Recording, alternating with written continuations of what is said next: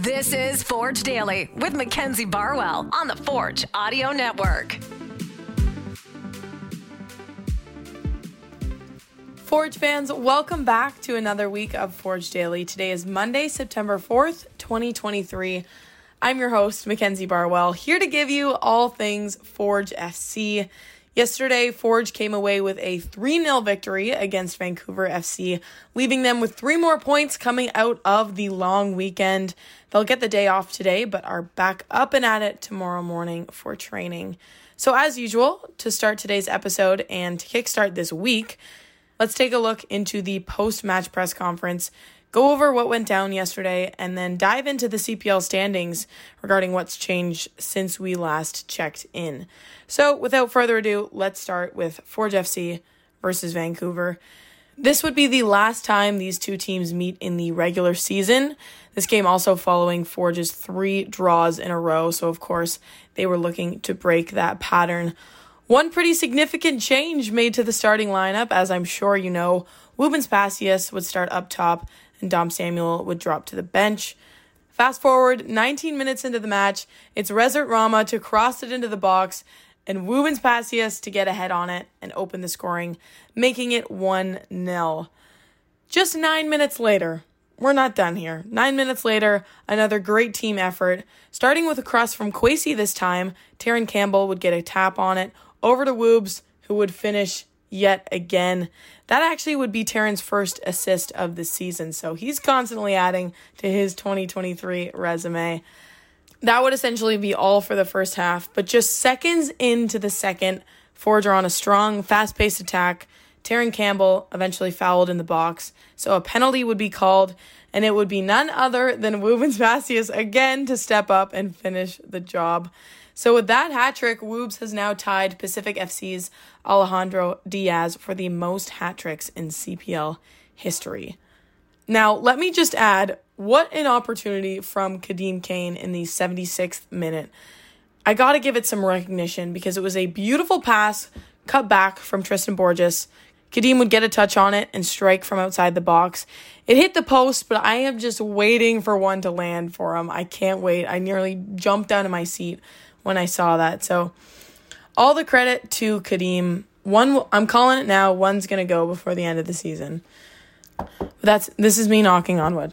All right, fast forward to the end of the game. One other notable moment, just minutes before the final whistle, Kwesi Poku would go in for a defensive slide tackle, but ultimately caught the cleat of another Vancouver attacker. So he unfortunately received a red card and will be out for the upcoming game against Cavalry this weekend. So the match ends 3-0 for Forge FC. All right, let's have a listen into the press conference, beginning with Woobens after scoring that hat trick and starting the game off with such dominance, as well as the performance of some of the midfielders like Alex Ashinyodi-Johnson and Kyle Becker.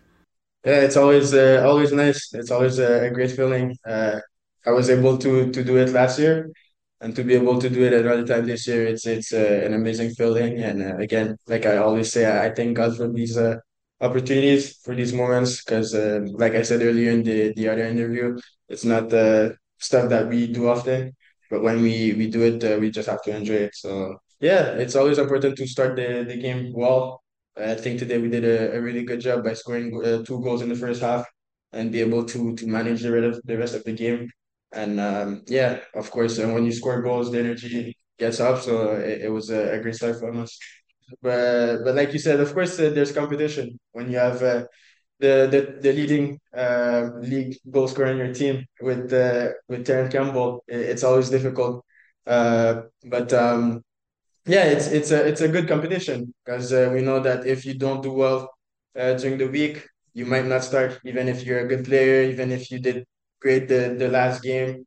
You never know. So that's why it's good to have these type of competition because every day you want to do more and more. And I think that's what is happening in this team, and that's why we can play well because we always know that if we don't, someone else gonna be at our spot, and I don't think anyone like that. It's really nice, like you said, when you have 3 midfielders that work a lot, that are good on the ball, and even defensively put all the energy for the team. It's way easier for us, especially strikers, and and wingers. So it's really good to have these guys behind us because they always talk to us. They always tell us what to do, and when we have the ball, we have the freedom to do what we want to do. And I think that's why we can have a good result like that. Next, of course, we hear from Bobby Smirniotis on the attack with both Woobens and Taryn and his overall thoughts on the team's performance last night.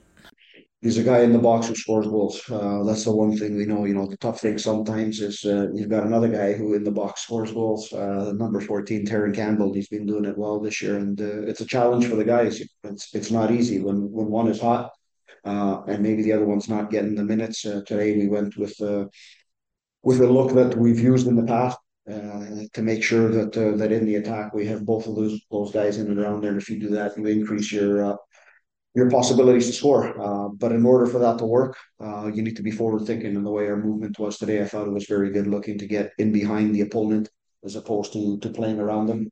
Sometimes we're guilty of doing that a little bit too much.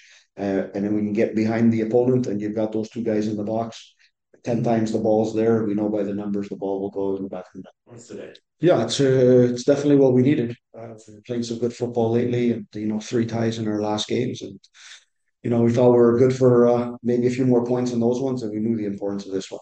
You needed this one to be able to stay on some type of pace for 2 things. One, for the playoffs, first and foremost, and second is to hang on and the ability to go for that first position.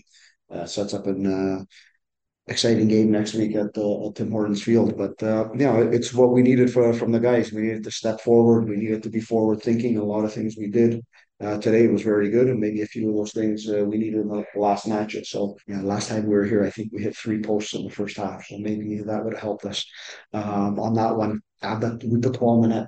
When you can put the ball in the net. And then you change a little bit Vancouver's game plan.